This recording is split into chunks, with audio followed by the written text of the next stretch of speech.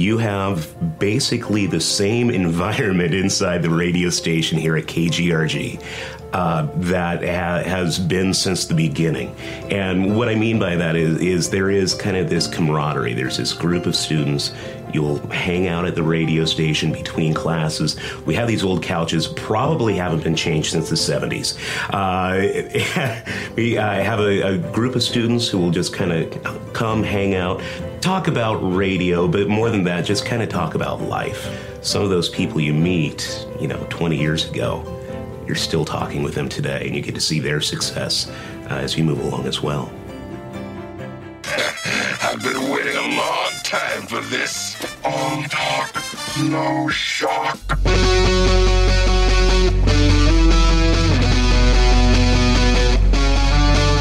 And now, from the Emerald City of Seattle, it's the Mike Seibert Radio Podcast. Your home for pop culture, Transformers, independent artists, interviews, Transformers, and stuff and things. Also sometimes Transformers. And now, here he is, the man who has a master's in advanced burrito, Mike Seibert. Hey, welcome back to Mike Seibert Radio, powered by Poddex. I am your host. And last week, I told you about I guess you would call it a promotional video of sorts, advertising the journalism program at Green River College, of which I'm an alumni. I talk about it almost constantly. And I also told you about the podcasting class that is taught by my mentor, Charlie Harger, who is also a reporter for KOMO News Radio here in Seattle. And I thought at a time where journalists, broadcasters, content creators, all kinds of folks are adapting to remote work-from-home environments, kind of like trying to, restack the deck and kind of learn some new tricks, as well as a time when both students and instructors are adjusting to distance learning, and as we kind of try to make our way in this whatever we call this new reality, whatever this is going to be. But I thought I would chat with somebody who has insight and experience in both of those spaces. So joining me in the socially distant studio, we are safely separated by glass in separate studios. Please give it up for multiple award-winning journalist Charlie Harger. Welcome back to Mike Seibert Radio. I noticed you didn't mention how handsome I am. Well, because it's a podcast and nobody can see. No, I think they can just tell. You kind of can tell, actually. If you put your ear up to the radio, you kind of shove your earbuds in just a little further, and it's like, that guy is one handsome fella. I get it. It's smooth. It's so smooth. Hey, man, thanks for having me here. Yeah, it's been about a year or so since we've done the podcasting thing, and with not much has changed. Yeah, it's been very slow. I mean, we were talking about like Avenger movies and what's going to happen in that Spider-Man movie, and it's so very quaint. Everything just seems like it was a full lifetime ago. But yeah, I thought we would just kind of dig into how life is different for folks like you and I and folks hanging out at home, doing the content creation thing, but also using that as a springboard to talk about your upcoming session for your podcasting class, which first day of class is September 21st. That is about right. Now, here's the thing. It's an all-on-demand class. So we're not going to be in class on first thing Monday morning. Okay. You're going to check out what I had to say, and then if you have my class, you will be taking the instructions and putting it together, and toward the end of the week you'll have some assignments, but let's not even get that far ahead. It's all on demand, and what the cool thing is that you are able to talk with me, and I will give you guidance throughout the quarter. You can just call me up. We can do a Zoom chat or whatever, but I try to not have it too much pressure because there are a lot of things going on. Think about this. So many people, me included, I'm not only at home doing a full-time job, I've got 2 kids in school down the hall, and I am trying to keep everything put together. So hopefully this is the sort of thing where you're able to take a class, it's fun, and at the same time you're learning something, and there's not that pressure of you have to be here at 9:15 in the morning or else. Yeah.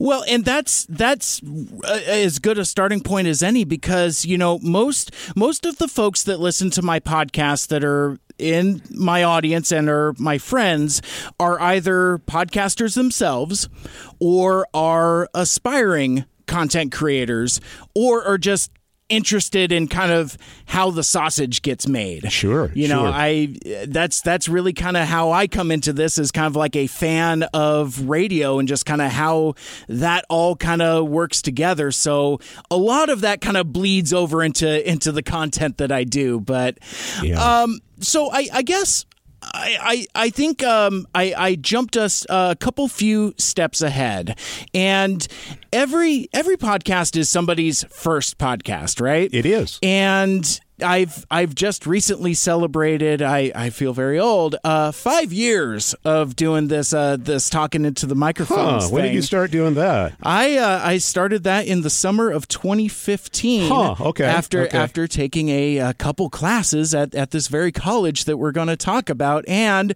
one of those classes is a certain award-winning journalist multiple award-winning and incredibly handsome journalist that we have in here. But I guess so, Charlie, because a lot of folks have started listening very recently to my show. Could you take a quick sec and maybe let folks know a little bit about who Charlie Harger is? Okay. Well, aside from being incredibly handsome, listen, I have been an instructor at Green River College with the radio department, which has kind of branched out into more of a broadcast journalism department.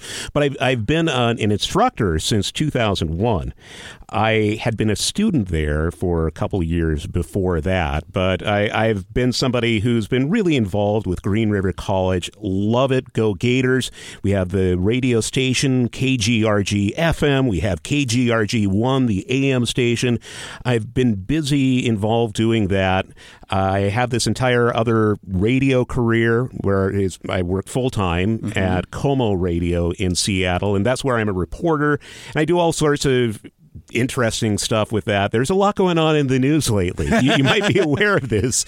So that it keeps me busy for my full-time job. But my part-time job, and something I've just always adored doing, is being an instructor at the college. And it started as a digital radio job. And so back in 2001, I was teaching people how to be on the air, how to be a DJ. I had been a DJ at a couple different stations. I was working part-time at a station in Olympia. And before that, I had been in Centralia, and it was, that guy who's talking up the song. Hey, here's John Cougar Mellencamp, Jack and Diane. It's 15 past the hour. That's 44 minutes before the top. So that's what I was doing. I think it's 45 minutes before the top. I've never been terribly good at math. But I had been teaching this class once a quarter. Every quarter I've had a million students go through. And it's a digital radio class. Yeah. And something interesting started to happen. The cost of bandwidth started going down, I don't know, maybe 2004, 2005.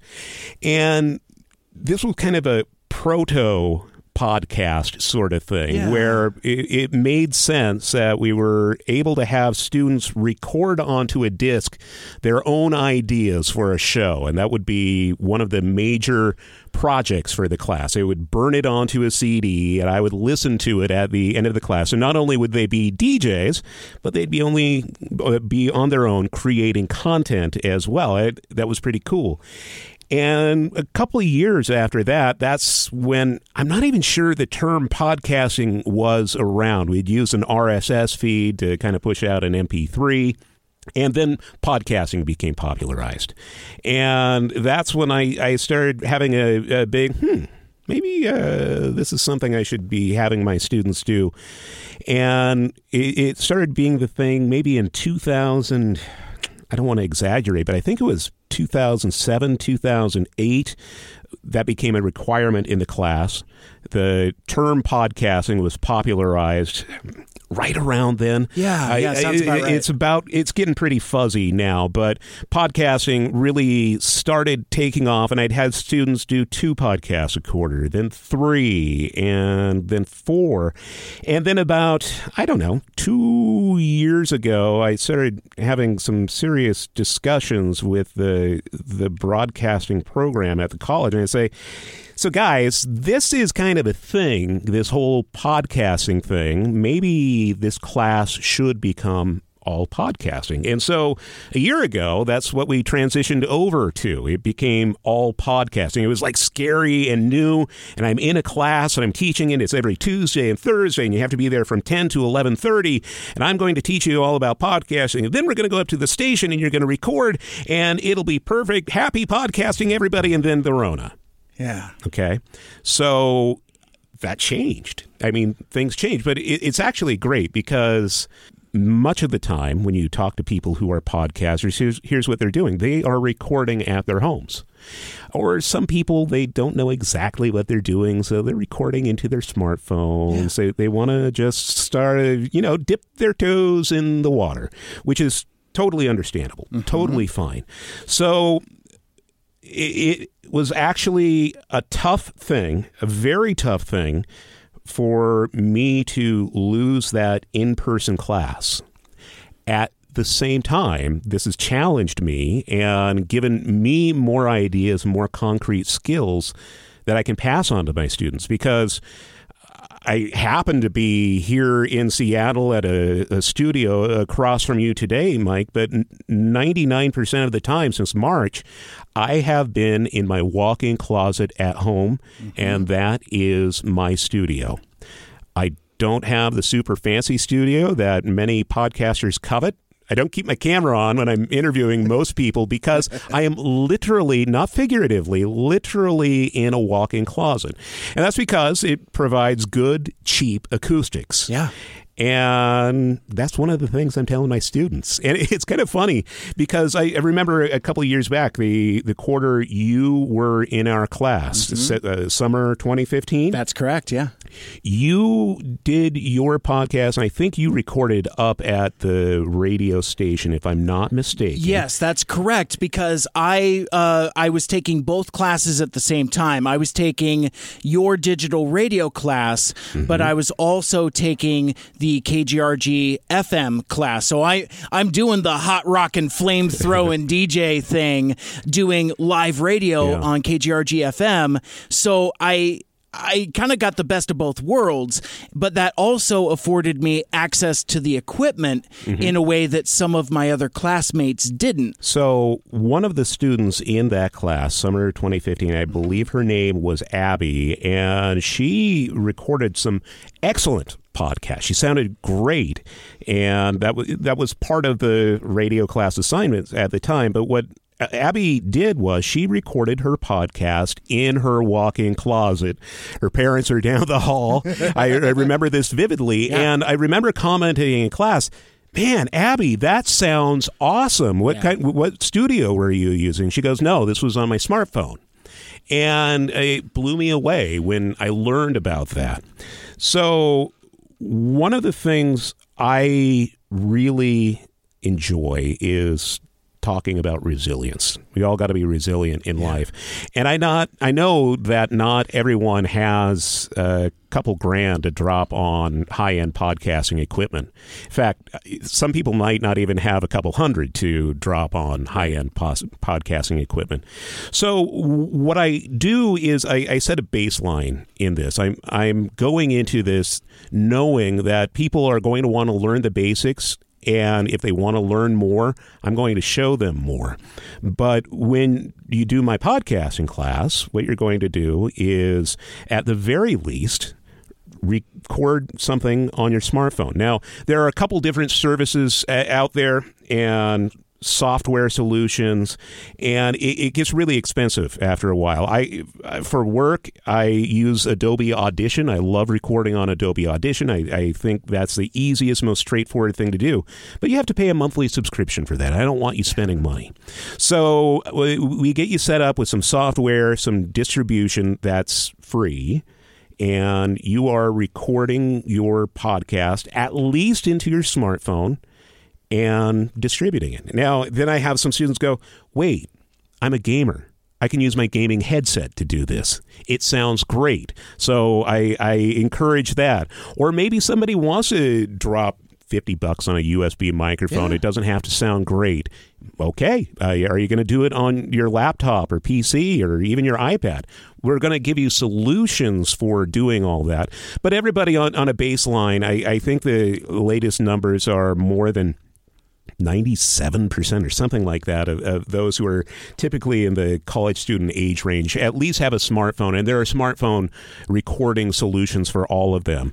Yeah. So I guess my point being is that we are there to help everyone, especially if they're locked up at home. I don't want you going up to the radio station to record this.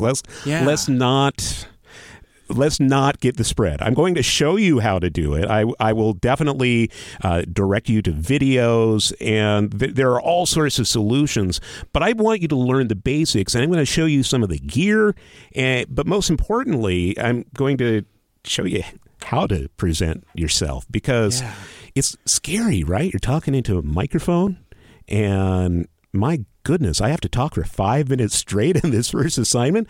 You remember how intimidating that was, right? Absolutely. Especially if it's just you. You start thinking, I don't know if I can do this. Mm-hmm. And what I find is so funny is I get students started doing a 5-minute podcast at the beginning of the quarter, and you cannot get them to shut up for 30 minutes at the end of the quarter just because, I can do this. And here are some of my ways of expanding about what I want to talk about.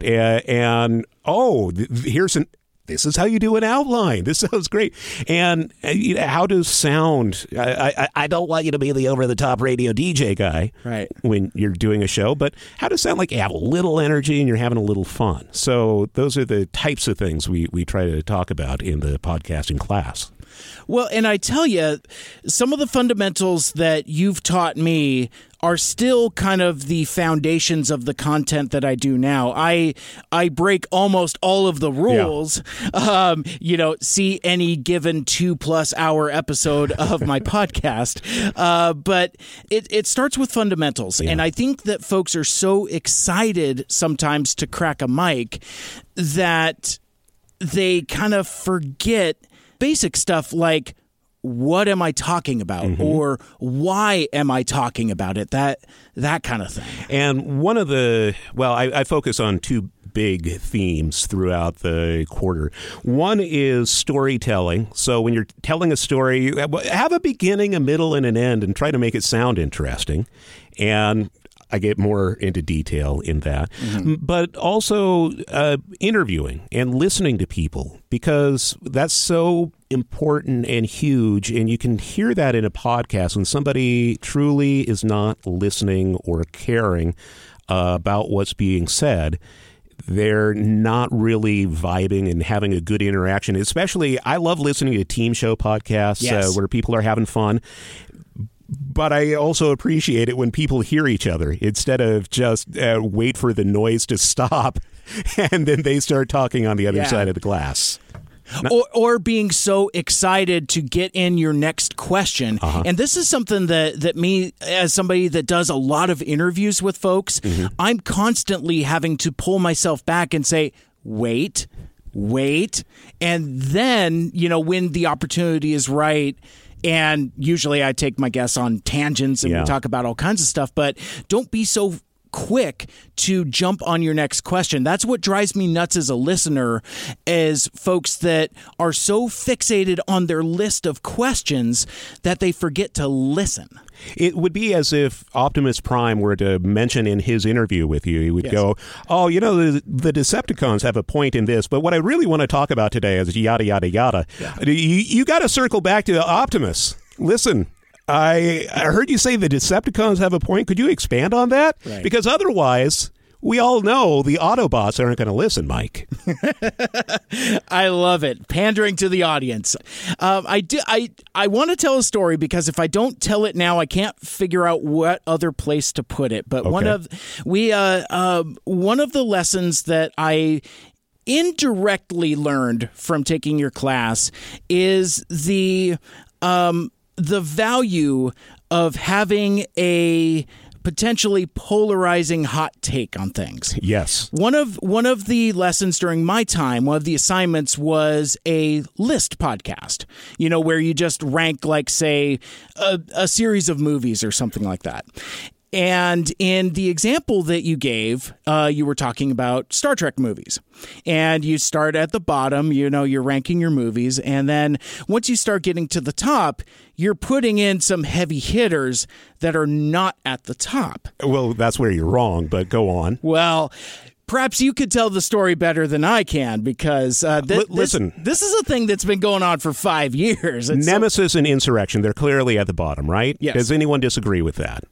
No, they are at the bottom. I could look from here in Seattle all the way to Portland. People would go, listen, I love the Next Generation crew. Yeah. Nemesis and Insurrection, no bueno. Right. Okay, so we can eliminate those. Those are at the bottom, generally agreed upon. Then, you start to have some back and forth. Okay, was Star Trek V really good with the original series crew? I've heard some revisionist history saying it was good. It was not. You can probably, toward the bottom of that list, put Star Trek III, The Search for Spock. That also, again, not among my favorites. Then maybe, well, I don't think at the time we had Star Trek III with the Kelvin timeline crew. Correct. I think all we had was Star Trek 2009. Yeah. I don't think we even had an Into Darkness yet. We didn't even have Into Darkness. Okay, because Into Darkness would probably be there. I did not like the Star Trek Furious or whatever it was called. Did not like that at all. Well, Fast and Furious, the Fast and Furious director, Star Trek, whatever that was with the Kelvin people. You're going to start a whole new thing that's going to go for another 5 years. Okay. But I digress. Okay. So those are kind of the middle of the pack. Then Star Trek 2009, and now we're starting to get there. I'm sure I'll get the Twitter corrections if I've skipped a movie, but I don't think I have so far. Then there's, I am going to put in my Star Trek list, as we start to approach the cream of the crop, Star Trek IV. That's probably the most accessible for anybody to watch. So that would be number 3 on my list. Number 2 on my list is Star Trek II, The Wrath of Khan. Excellent movie. Enjoyed it, but it is not as good as Star Trek, the motion picture, 1978. So that is clearly the top Star Trek film. Which at this point, as you're demonstrating this for the class, I fall out of my chair. And, and for these last 5 years, I have teased you a lot about it, sometimes more gently than others. Mm-hmm. But the lesson that I learned from that is that it's memorable in that, like, it's become a touchstone. In a way that, like, anytime I see like a goofy... Because that movie was art, right, Mike? It was art. It had a totally different take. There wasn't necessarily a bad guy. It really made you think. Right. It was more 2001 than Star Wars, and I defy you to tell me that is better than The Wrath of Khan, where, a very good movie. Don't get me wrong. I think it saved the franchise in terms of being kind of accessible and a rollicking adventure, but it wasn't as good as the first. That's all I'm saying. Sure. What also, though, as I came to learn later, after a few years of ribbing you about this, that there's a cool story that goes with your first love and appreciation of that movie. And I think after you told me that story, which you're welcome to tell now if you'd like. You mean the story I told William Shatner when I interviewed him? Yes. Okay, so it was also happened to be Star Trek the Motion Picture, first movie I can ever remember seeing at a drive-in. I want to say it was in Ventura, California. I was like 3 years old. Parents brought me to that, and I was just blown away. First thing I can remember seeing. Now, keep in mind, Star Trek is my number 2 franchise. Star Wars is always going to be number 1. Mm-hmm. Love Star Wars. I guess that was the first movie I ever saw in a movie theater, but the first movie I ever remember seeing was Star Trek the Motion Picture.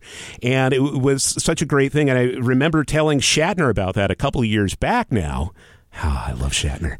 And he was just so kind, and he thought it was just really nice. So it's one of those experiences you don't forget. And what you have to understand about podcasting is you're making a connection. So and what I mean by that, Mike, is generally people, when they're listening to a podcast, they have their headphones on. They're working out, or they're driving in their car somewhere. There aren't a lot of other people around. And so if you're just trying to broadcast out into like a big wide audience, it's going to fall a little flat. But if you have a human connection and you're able to relate things to your life and be a much more relatable person on the other end of those speakers, you are speaking into a microphone. That's the way you get people to come back to your podcast. Yeah.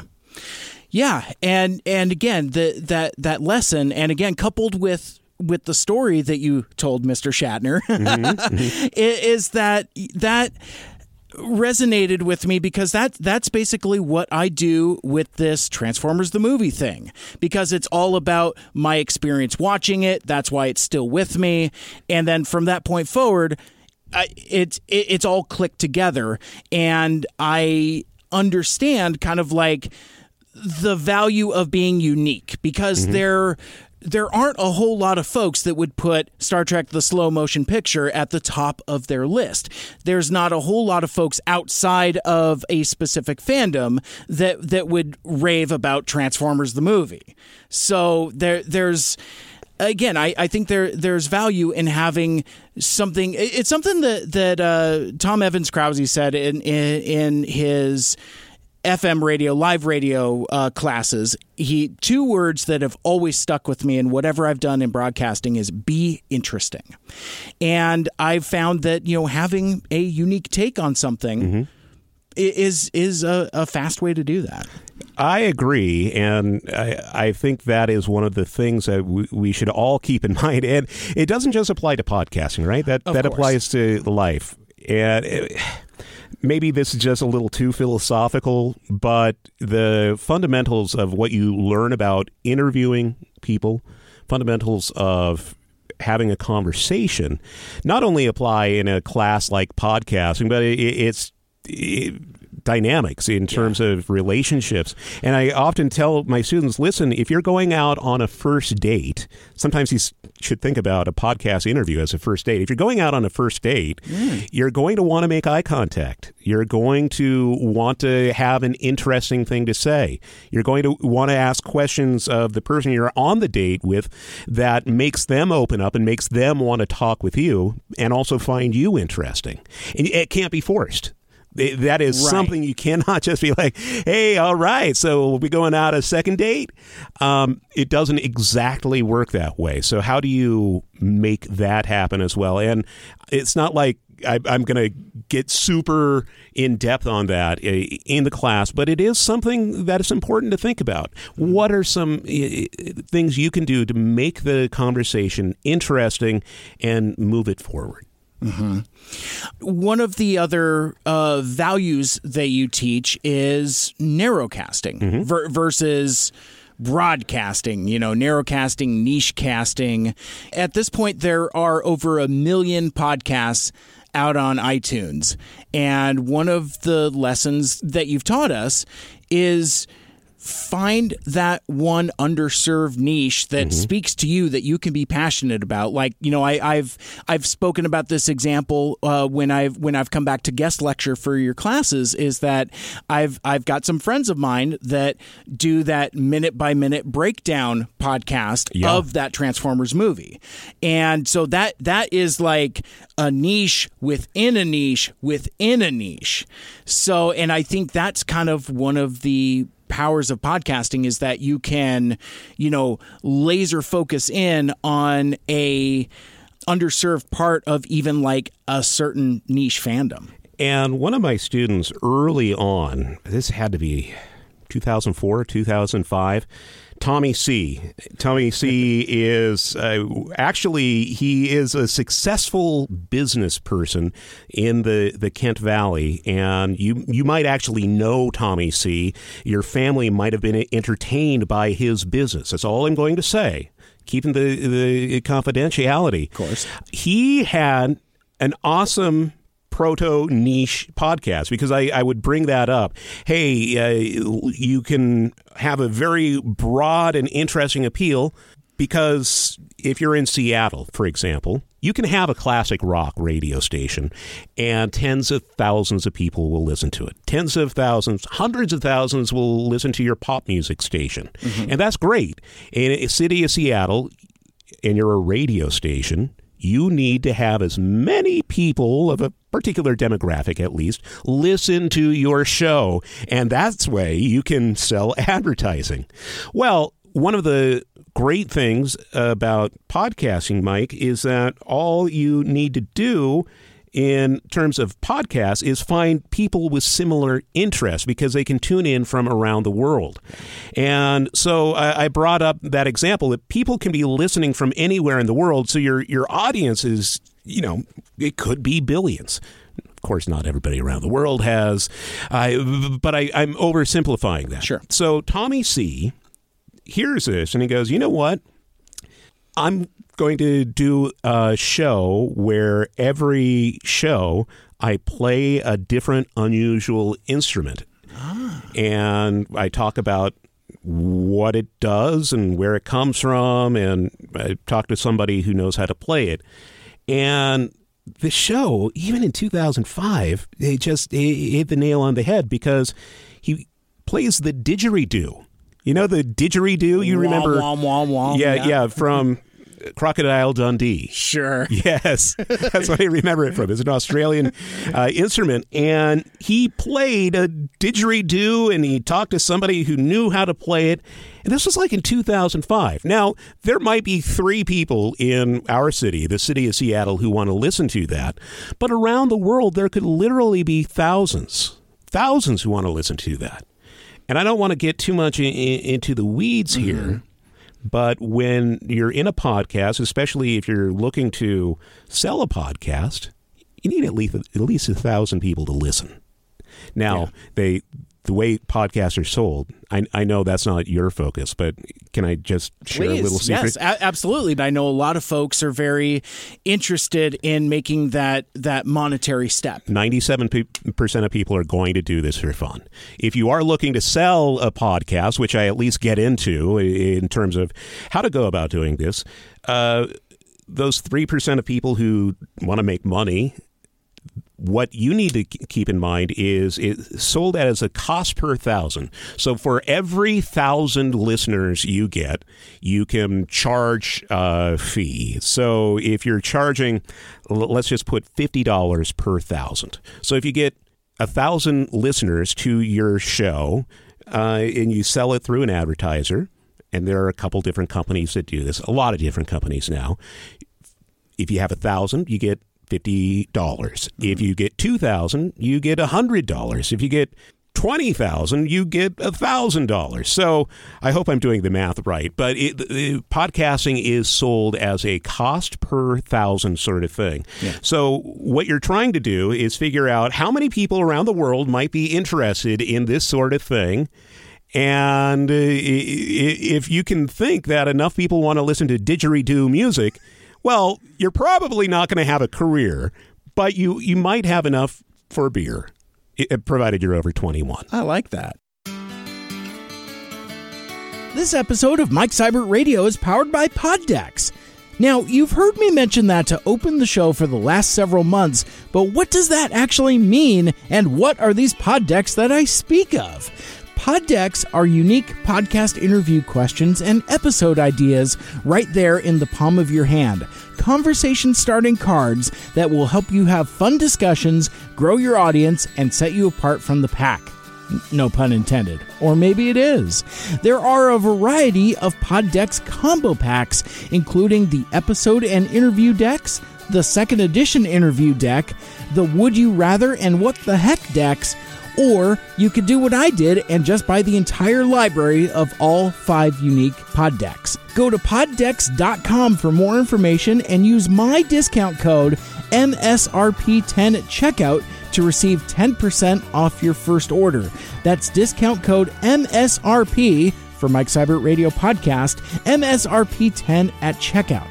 Now, I discovered Poddex during the pandemic and at a time when I wasn't sure if I wanted to keep podcasting, but finding Poddex kind of helped light the fire under me to get me back on the mic. So when I say powered by Poddex, it's not just a sponsorship program, it's a motivation as well. So whether you are just starting out or are a pro podcaster or content creator and want to add more tools to your arsenal, shuffle up, ask a question, and let your audience get to know you and your guests better at poddex.com. And don't forget to use my discount code MSRP10 at checkout to receive 10% off, because if you forget, they don't kick anything back to me. That's, again, discount code MSRP10 at checkout, poddex.com. So, I guess before we pivot and talk about kind of like the structure of the class, because as near as I can tell, the broadcasting program that I was enrolled in, that I've graduated from, has drastically changed. It seems like there's some changes to the program that, you know, I guess for my amusement, we can kind of talk about and unpack for folks that might be interested in enrolling in Green River College. But I guess the thing I'd like to ask you about first is kind of like maybe dispel some myths that folks have about podcasting. Like, for example, we talked a little bit earlier about kind of like not getting bogged down in what I refer to as gear porn. You know, it's like, you know, ooh, what kind of mic do you got? What kind of mixer do you got? It's like, it doesn't matter. Talk about your content. But what other kind of like myths can we dispel? Well, I think one of them is that you have to be someone who is constantly out to make money. That is one of the things. If you go into this, and especially if you're an independent person, making money will be great, but you have to first learn how to do this. And you don't have to be great at this. That's another thing. I want you to always strive to be better, and eventually you will be better. But there is a learning curve that I think a lot of people get nervous about, and they think they sound terrible. Yeah. And I've seen so many talented people go, oh, I just can't do it, because they have this level of embarrassment. So one of the first things I try to tell people is you're not going to sound good. And now, I'm not saying you're going to sound bad, right? But you have to learn. You have to start somewhere, and for some people it's going to be easier than others, but there's always a starting point there. And another thing that I think is just really important is I don't think it's a great idea to spend thousands of dollars on equipment, especially when you look at the statistics, and I know you have, Mike, how many people stop doing their podcast after 10 podcasts. They will do 3 or 4. They see they have 2 listeners, and one of them was their husband or wife who tuned in, and they go, man, this is a lot of work, and I just spent a couple $1,000s on doing this. Another thing is that people just kind of decide to go and they do a podcast, and then they say, I'll do another one in a couple months. Consistency is just so key, because that not only gives new content to your listener, but it also gives you a little discipline. Discipline is important when doing this. And I know you have it down to a science. You finish recording on a certain night and you set publication for the day or two in front, and you always set a little deadline for yourself. Mm-hmm. So when you're doing a podcast, there has to be an element of discipline. So those are some of the things I really think people should start out with. Inexpensive and or used gear, and just see how it suits them, and then just slowly work your way up, especially if you're a dynamite show. Like, maybe you're 3 shows in and you're getting a call from one of the major podcasting services. Like, you get a call from Spotify and they go, "Hey, Mike, we want you on our network. We're going to pay you some money. We're going to pay you Joe Rogan money." Now, that'd be great. That's when you go buy some nice gear. Yep. But you can work your way up to that as well. Right, exactly.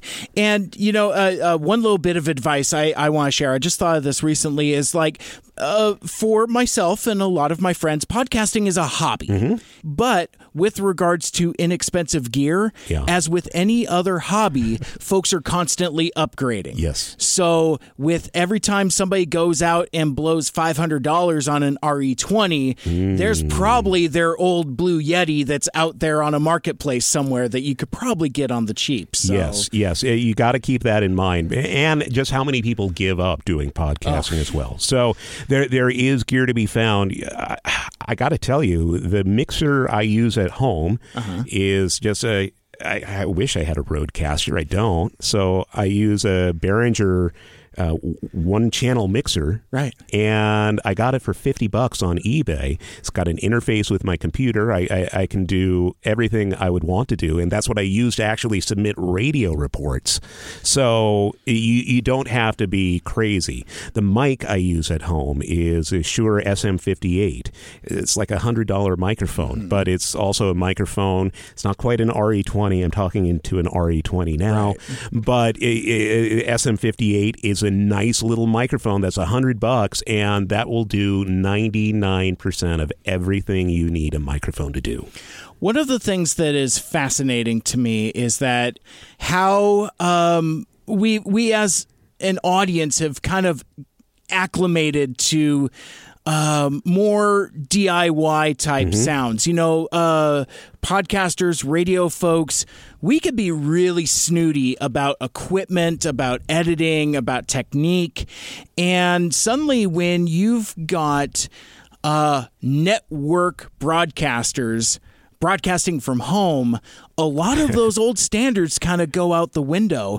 Do you want to talk a little bit about some of those adjustments? One of my colleagues at Green River College, John Kasprick, he teaches a couple of the different classes, including some of the audio editing and kind of the engineering and production side of things. Really great classes. He's an audio engineer. He works at different radio groups. He's the head of one of the state engineering societies. Mm-hmm.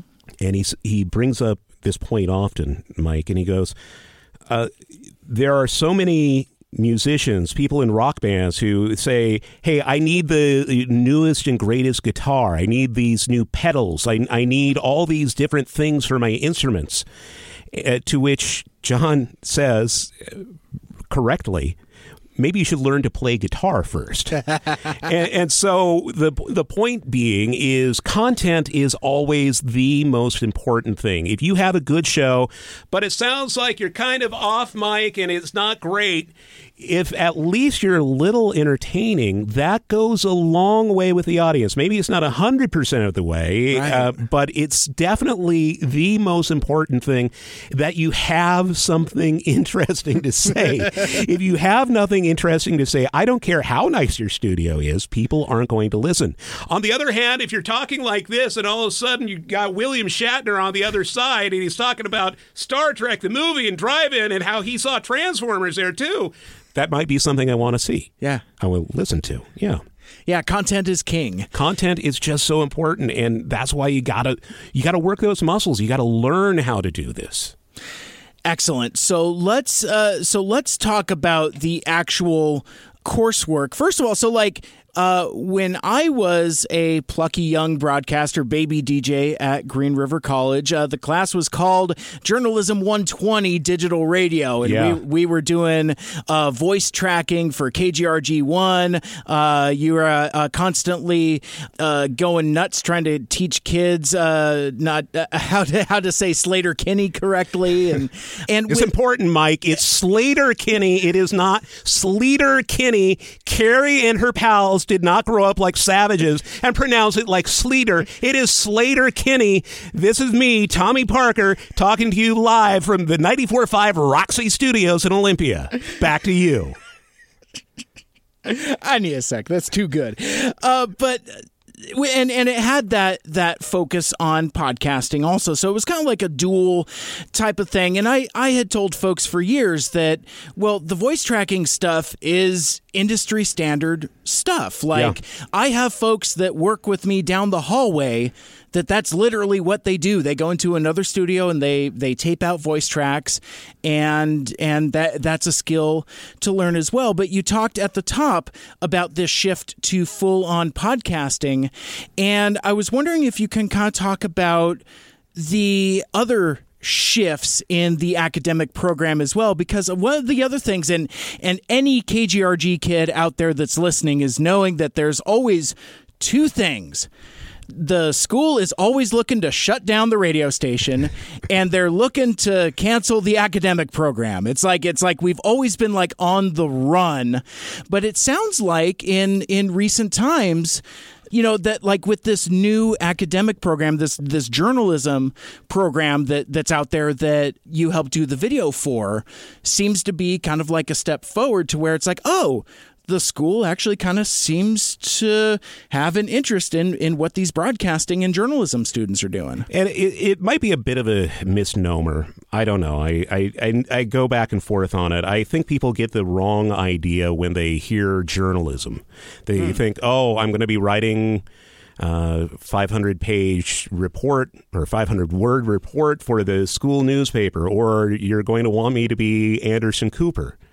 Which are all totally things that are within the realm of journalism and we offer at the school. But I think what we're trying to do is give you just a healthy understanding of the media and different experiences. So, there's like the multimedia journalism program, and John Knowlton is teaching that. And what he's doing is he's talking to students about just kind of the mechanics in writing news, not only for a paper, but this is how you would deliver it over a radio or a podcast or on TV. So you start learning about that. We have Aaron Day, a longtime producer for Q13 here in Seattle. He's now working for their sister station in L.A., and he is showing you how to do multimedia journalism in terms of social media sort of stuff. He's how do you create for somebody on Twitter or Facebook, how do you create content that will capture their attention there? So we have stuff like that. We also have his video journalism class. You're going out and you're shooting video. Think about how important video is, even with podcasters now. How many podcasters have that as part of their show? So Aaron, who is hugely knowledgeable about that, he gives you some really hands-on experience with that. Then you have radio and digital radio. If you want to be a DJ or you want to learn how to use automation software on a radio station, Tom Krause is going to hook you up. He's going to talk about that. We have other classes. You've got my podcasting lab. You've got John Kasrick. I told you about his audio editing thing. And what's great about John's class, it's not an easy class. Right. I will put that out there, but he's going to teach you kind of like the technical background. So, okay, I'm going to set up my home studio. no, you don't need to set up the eggshell foam on every single square inch. You need to set up, and this is something John is passionate about.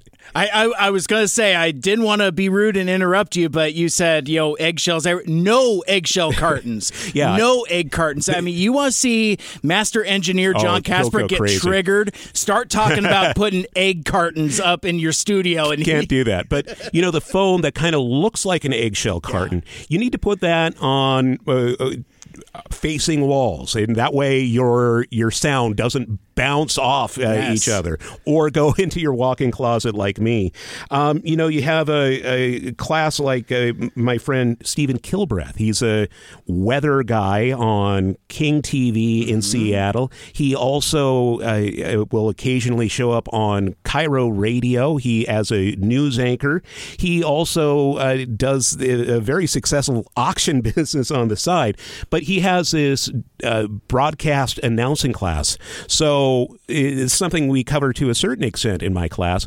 But in terms of learning how to talk on a podcast, if you really want to go in depth, Kilbreth is there for you. And then we have classes like we can show you where there are careers in digital media. Wow. So that's with Aaron Day again. All these different instructors. John Knowlton has his news writing class, which is well known throughout the Northwest as this. If you want your intro to learn how to write news, John's the guy you take a class from.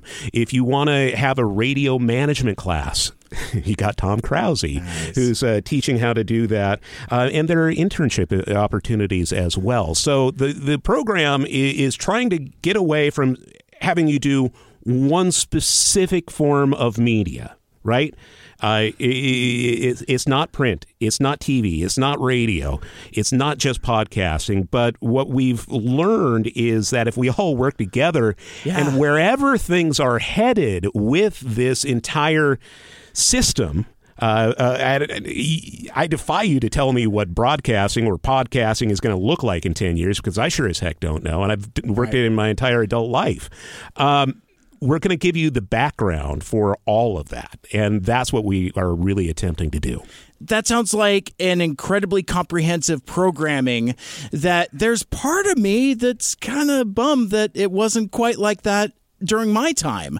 So I would definitely encourage folks to check that out if they have any interest in that. Can I plug greenriver.edu? I was just going to say, where could folks go if they want to check out the list of courses, but more important, if they wanted to register, and that would be greenriver.edu. Yeah, greenriver.edu. And, here's the thing, too, especially with so many of these classes being online, if you're anywhere in Washington State, basically, you can sign up for these classes and get the in-state rates. And because you're not actually having to set foot on campus for most of these classes, especially in the fall. Yeah. If you're in Spokane, if you're in Omak, if you're in Vancouver, this is something that's suddenly a lot more accessible, because otherwise we're more of a regional thing. Yeah. But we're moving toward this online future. So this is definitely something you have to still register for classes and go through some of that paperwork. But it's something that's going to be a lot easier to do, just in terms of being able to take these classes. I should say I'm all on demand. Some of these instructors are doing it a combination of on demand and then like live Zoom sessions. So you can bounce that off and you do it at the same time, a couple times a week. Or, you could be like me in my class. I'm just working with you one-on-one as much as you need, to a reasonable extent, but working with you one-on-one after I upload the lecture, and there are some quizzes and other activities that you do every week. Awesome. And that's what I was going to ask you about, is kind of like the actual structure of your class, because like I've taken other classes at Green River that were, basically either like a hybrid of going in person and online, 100% online and in person. It sounds like your new podcasting class is a totally different thing. Yeah. In that it's totally on demand. It's on demand, and the term in higher ed, and I guess now if you have kids in regular ed, there's synchronous versus asynchronous. Okay. And so this is an asynchronous class. You have assignments due every week. They're not hard assignments, Mike. This is not rocket science. What you're doing is, it's a 10-week class, and you have 5 podcasts that you will do, with increasing levels of difficulty.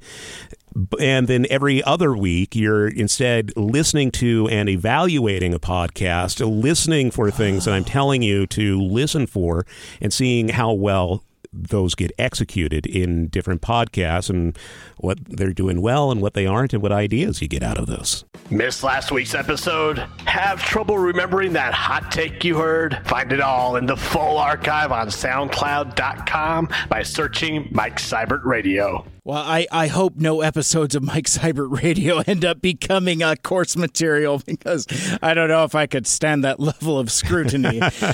Charlie Harger, you have been incredibly generous with your time. I really appreciate you chatting about podcasting and the broadcasting program at Green River College. Do you have a couple more minutes to go through some listener questions that we got?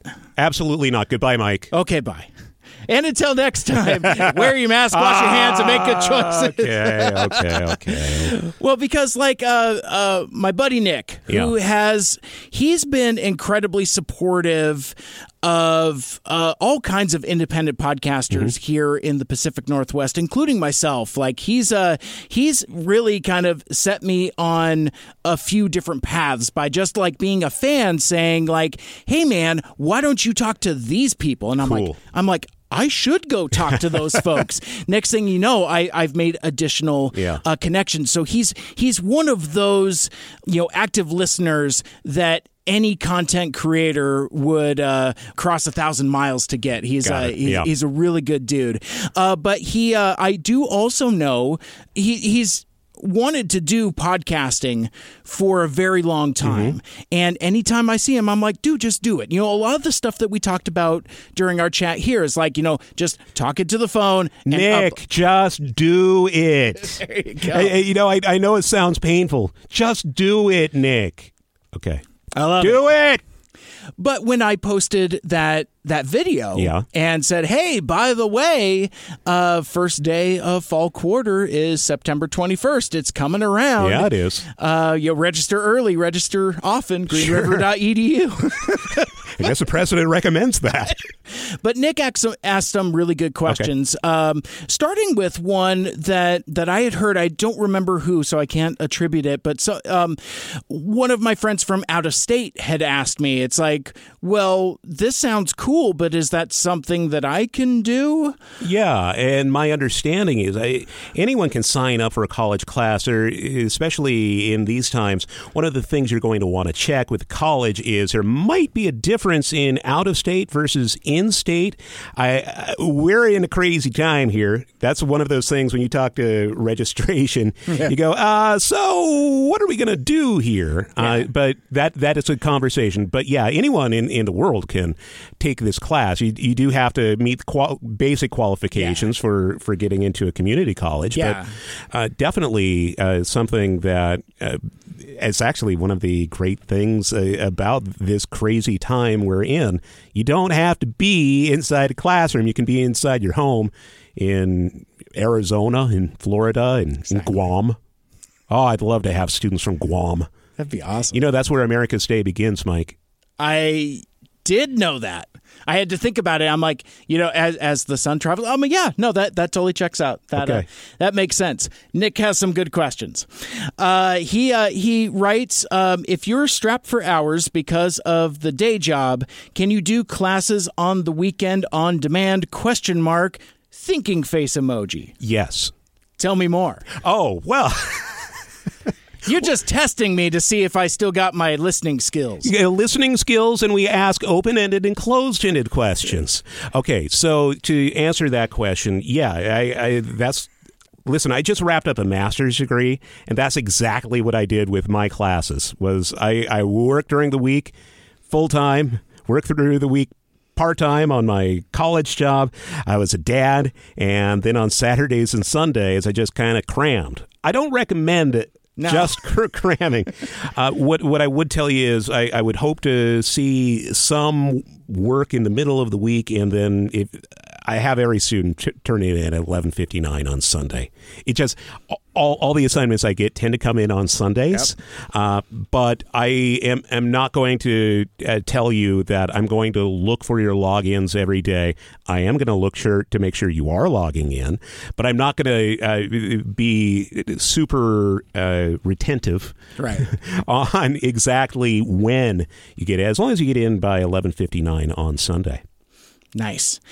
Can you just do his classes, or do you have to do the completed prerequisites?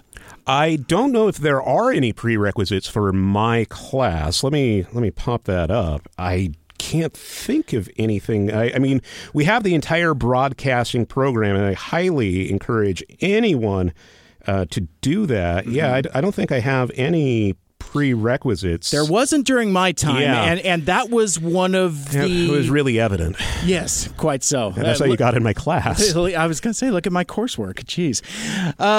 Do you have to have all the equipment to make your podcast at home before you do the class? ?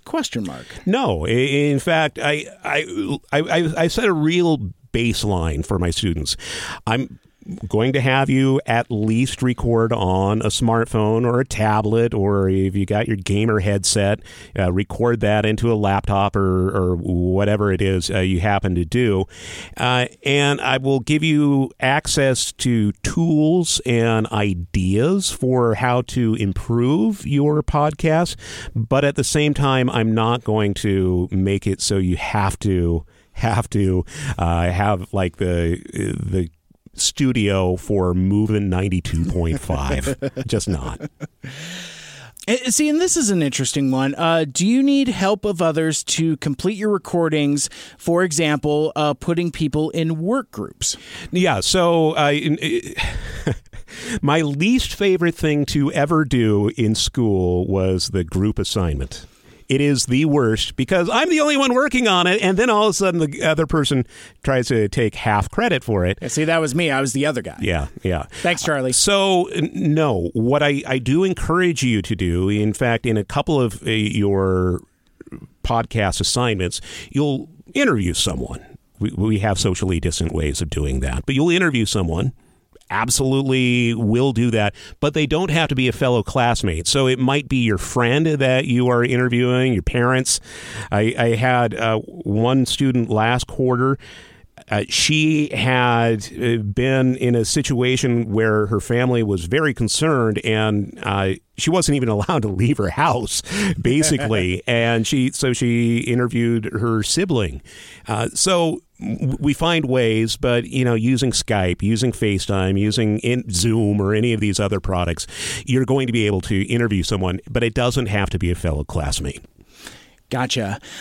Is it a good idea to have a concrete podcast idea to do while doing the class? Well, it doesn't hurt. If you are somebody who has a vision for what you want to do, that's great. But I'm also going to go through some exercises with you. Okay, so what are you really good at? What do people talk to you about? What do you find yourself talking with your friends about? What subreddits do you subscribe to? Yeah. That sort of thing. And I've heard about your subreddits, Mike, and HR would like to have a word with you. But Safe Search is your friend. But what are some of the things that you are most interested in? And then we start to explore from there. So we go from like a really broad concept down to a niche. So I had one student, I love having student athletes in my class. Sure. Because all of them want to talk about sports. And, I will get them narrowed down. I got student athletes who just wanted to talk about football. And by his second show, he's doing a show, which I thought was great. It's like, what are the best bets on fantasy football this weekend? Yeah. Okay, so you go from, I like football, to, here's who you need to be looking at on each team for your fantasy football league to win the Shiva Cup. So that's one thing. I also had another student athlete. He decided he really liked food. And so his entire podcast wound up being about best desserts. And I love it. I love dessert. And it was just a fun one to listen to. That's awesome. So this is breaking news because I was thinking about Nick's question and the way that you answered it, and I've realized that the format of my show, Mike Seibert Radio, still kind of has those same roots from when you taught me back in 2015, in that I don't remember what I called it, but it was like, you encouraged us to have like a title or something, something that was singular, but we did individual different types of themed episodes for different assignment strengths. Right. And what I've realized is that that's something that I'm still doing. Mm-hmm. Like, I'm doing interviews, or I'm doing more self-reflective stuff, or I'm doing movie reviews or ranking lists. And it all traces back to that original coursework, and I haven't thought of it from that perspective in 5 years. It just occurred to me. You're welcome. Listen, I want half the profits you've made off this show now. Sold. All right, Nick's last question here, and we'll close out on this. Is there video production? Is that part of the class? And he brings up another point that I'd like to touch on briefly. He says, since audio files are dropped on YouTube just with one still image. Yeah. I will encourage that. I think taking one of Aaron's classes is also a really great idea for the video production side of things. What I do find students who are really into this, they are uploading their stuff onto YouTube, and which is fine, and we can get in a little bit to that, but this is an audio class, and I try to keep everybody, the platform we are using in class is Anchor, and what's nice about Anchor is it has, I just heard some of the podcasters in the audience, can you hear their eyeballs rolling to the back of their head? I can hear them. All that pearl clutching. Yeah. Oh, heavens. But no, the reason we use Anchor, I want you to think back to a very basic user. Somebody is going to need some free software, and they're not going to want to monkey around with distribution. Anchor does both of those very easily. So I have students upload their shows on Anchor, and then all of a sudden it goes out onto all the podcatchers. So if you want to listen on Apple Podcasts, if you want to listen on Spotify or any of the other services, Stitcher, you can automatically just get it distributed. You don't have to think about it. You don't have to worry your head. This is a 10-week course. We have a lot of ground to cover. Yeah. But I do find some students take their audio file and then they upload that to YouTube. And I think that's a fantastic way of doing it. But I don't teach the video editing so far. I do know some students who have really recorded their podcasts with cameras, and they not only upload the sound file onto the Anchor system, but then they turn around and take that same video file that they've recorded and they export it to YouTube. That way they reach the widest possible audience. Real hot take, not to put you on the spot, but I'm going to put you on the spot. Anchor is one of those polarizing... From somebody that deals with it and likes it and teaches it, hot takes on Anchor. Yeah, I think there are some drawbacks in terms of editing the audio. At least there's some of that. Listen, the two main ones that I've used back and forth in my class are Spreaker and Anchor. I would love to have a class where I have people who are using Audacity or Audition or any of the other services, and they're setting up their own RSS feeds, and they're putting up a WordPress site or a Wix site. I mean, there are all sorts of advantages for that. This is 10 weeks you have. Yeah. And my goal is to really focus on making you sound great, giving you a great baseline for your show. And if you are somebody who's into podcasting, you're going to start discovering this sort of stuff.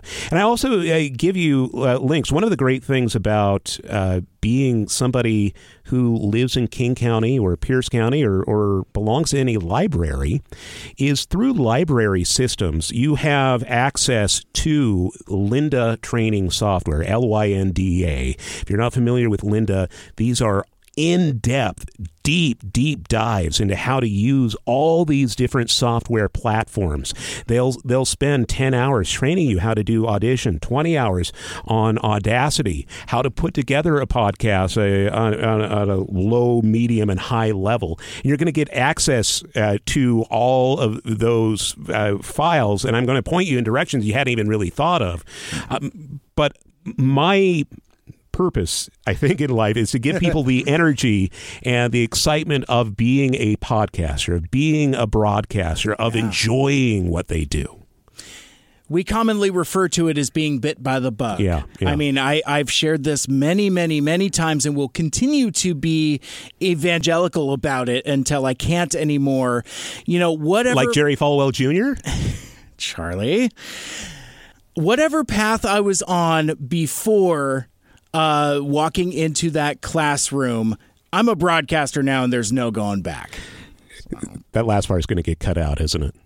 What I enjoy about my class is I get to meet students who are passionate about talking to other people through this sort of medium, and they enjoy doing that. And I love finding students who are able to start and do it at a basic level, but then improve their skills slowly and start to grow and get some ideas and some training. I don't want to think that I'm the world's greatest instructor. I am not. But I do enjoy giving advice and guidance to people who are just learning. And I got to tell you, Mike, through my career, I've probably had 1,000, maybe 1,500 students. I don't know. And I think of so many, I can just be out and about and somebody go, Charlie Harger! And I'm at that point now, I'm like, oh, hey, you.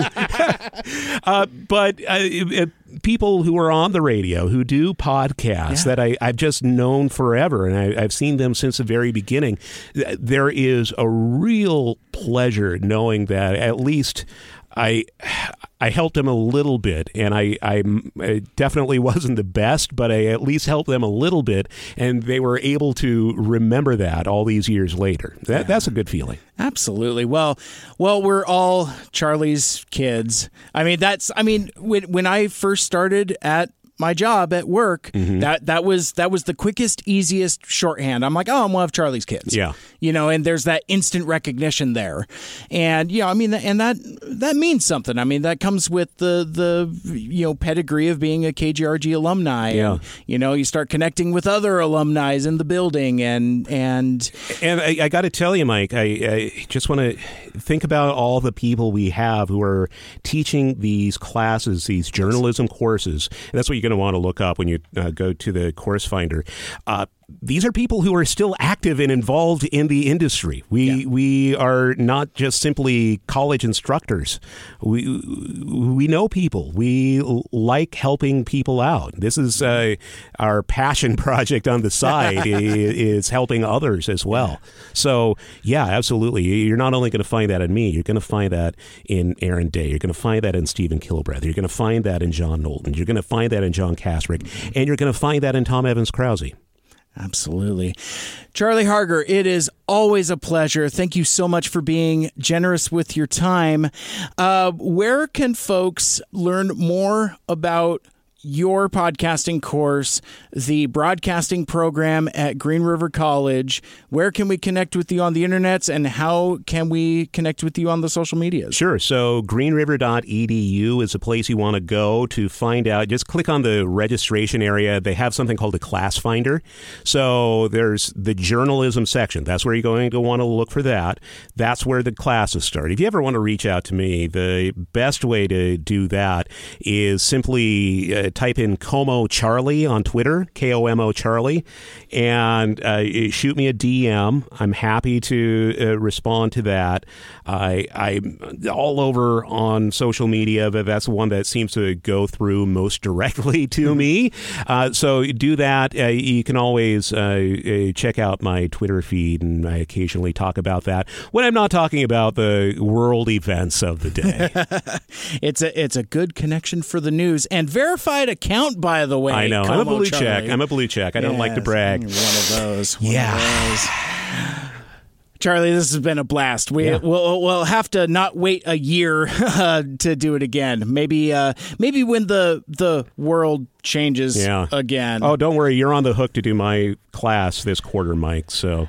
It is one of the pleasures that I have, as you know, I feel an obligation as a KGRG alumni to kind of, give back and kind of like really be part of that scene, even though if you ask me what's on the air on the radio, I couldn't tell you. I heard from Cool Guy Luke recently that they don't play as much post rock anymore, and that kind of made me sad. More aggressively sad music on today's rock, but I don't even know what today's rock is. I digress. But yeah, you're on all day, every day. And that will do it for this week's episode. Thank you so much for listening. And if you want to check out all of my past shows, you can subscribe on Apple Podcasts, Stitcher, Google Podcasts, Spotify, TuneIn Radio, or wherever you listen to your podcasts. And you can always check out the full show archive out on SoundCloud, the same account that I set up 5 years ago for Charlie Harger's podcasting class.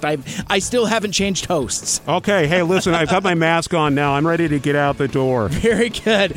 Like, share, rate, and review the show. Let us know what you'd like and what you'd like to hear more of in the future. For Mike Seibert Radio, my name is Mike. Bye, Mike. It was great seeing you. And until next time, wear your mask like Charlie Harger, wash your hands, and of course, make good choices. You've been listening to the Mike Seibert Radio Podcast. Follow us on Facebook, Twitter, and Instagram by searching at Mike Seibert Radio. Email us at MikeSeibertRadio@gmail.com. The spelling on that, of course, is SEIBERT. Call into the voicemail hotline at 231-224-MIKE. Once again, that's 231-224-6453. Special thanks to Michael Geisler for our theme music. For more like it, check out ByDoorMusic.com. This has been a Mike Seibert Radio production. I'm Charlie Harger. I'm a reporter. I'm not supposed to get starstruck and emotional, right? I guess that's why I got surprised by my latest celebrity interview, and I hope you'll indulge me a bit. I may not be the pocket protector wearing geek you might think of when a Star Trek fan is described, but man, I love the shows and the movies, and there may or may not be a cringe-inducing picture of me with the Star Trek fan club in my 1987 College Place Middle School yearbook. And that's probably why I got so worked up when I finally got my chance to interview William freaking Shatner. On June 10th, Mr. Shatner will appear at McCaw Hall here in Seattle as part of the Unique Lives program. Ahead of his appearance, he's spending a little time with us here on the Como Newsline. Thanks for being here. Thank you, and I'm looking forward to coming there. It's got to be a mixed blessing for you. Here you are, you're a celebrity, you've got a certain amount of wealth, fame. The downside is it's going to be really difficult for you to make a late-night stop at a Safeway or Albertsons and buy some groceries. People recognize you. I also think, though, man, I have admired William Shatner for all these years. What is the best way of approaching someone like you? Because if I see you, sir, that might be my only chance in real life, and I want you to know how how much your work means to me. I mean, how do people approach you and not get you all annoyed at the same time? I suppose what I'm trying to ask. What you've just said is like the ultimate compliment. I mean, how beautiful is that for you to say that you like what I've done and you don't want to bother me, but you'd like to. I mean, just that alone, I'd have to put my hand on your shoulder and say, and look you in the eye and say, thank you so much, and what can I do for you? I mean, there is a way that most people do, and say it casually, or some compliment, or acknowledgement that they have known me in their television set, on their movie screen. There is a way of doing that. The way not to do it is to think that by saying something funny, they're being funny. You must hear it all. I didn't know if I was going to say this or not, but I think back to 1979. I was 4 years old. My parents were about to get divorced. My dad was about, 5 years from getting sober. And I went and saw the motion picture at the drive-in movie theater, Oxnard, California, 1979. I very clearly remember seeing vivid, this. Isn't It's so vivid because it was a hard time in my life as a 4-year-old, and you've just had this larger-than-life impact on my life. And I know you must have all sorts of people who say that to you, but can you reflect on what it's like to, have people, complete strangers to you, but they come up to you and they talk about these intense experiences they've had with you? I do an occasional Comic-Con, so I'm signing autographs with people, and a lot of people come up and express what you, the experience you had. They'll express something similar that they went through with family. They were watching the show, and the identification with their parents, or some moment in time that they associate with me, and it's moving. I mean, I've been moved to tears frequently with people who have come with such a heartfelt story, and just the emotion of putting me and the show they watched together. It's been an extraordinary event, and just what you said, even over the phone, and we've never met, it's moving. It inserts itself into my soul. And, this thing, that I'm doing in Seattle will not be unlike what you and I are doing right now. I know we just have a moment left, but CBS has all these Star Trek series coming out on its streaming services. You, William Shatner, would you ever return to the role at 88 years old? Would you ever return to the role of Captain Kirk one last time? I certainly would. If well-written thing, I certainly would. Oh, man, I just talked to William Shatner. Listen, he is going to be at McCaw Hall June 10th. You can find out more at uniquelives.com. I'm Charlie Harger, Como News.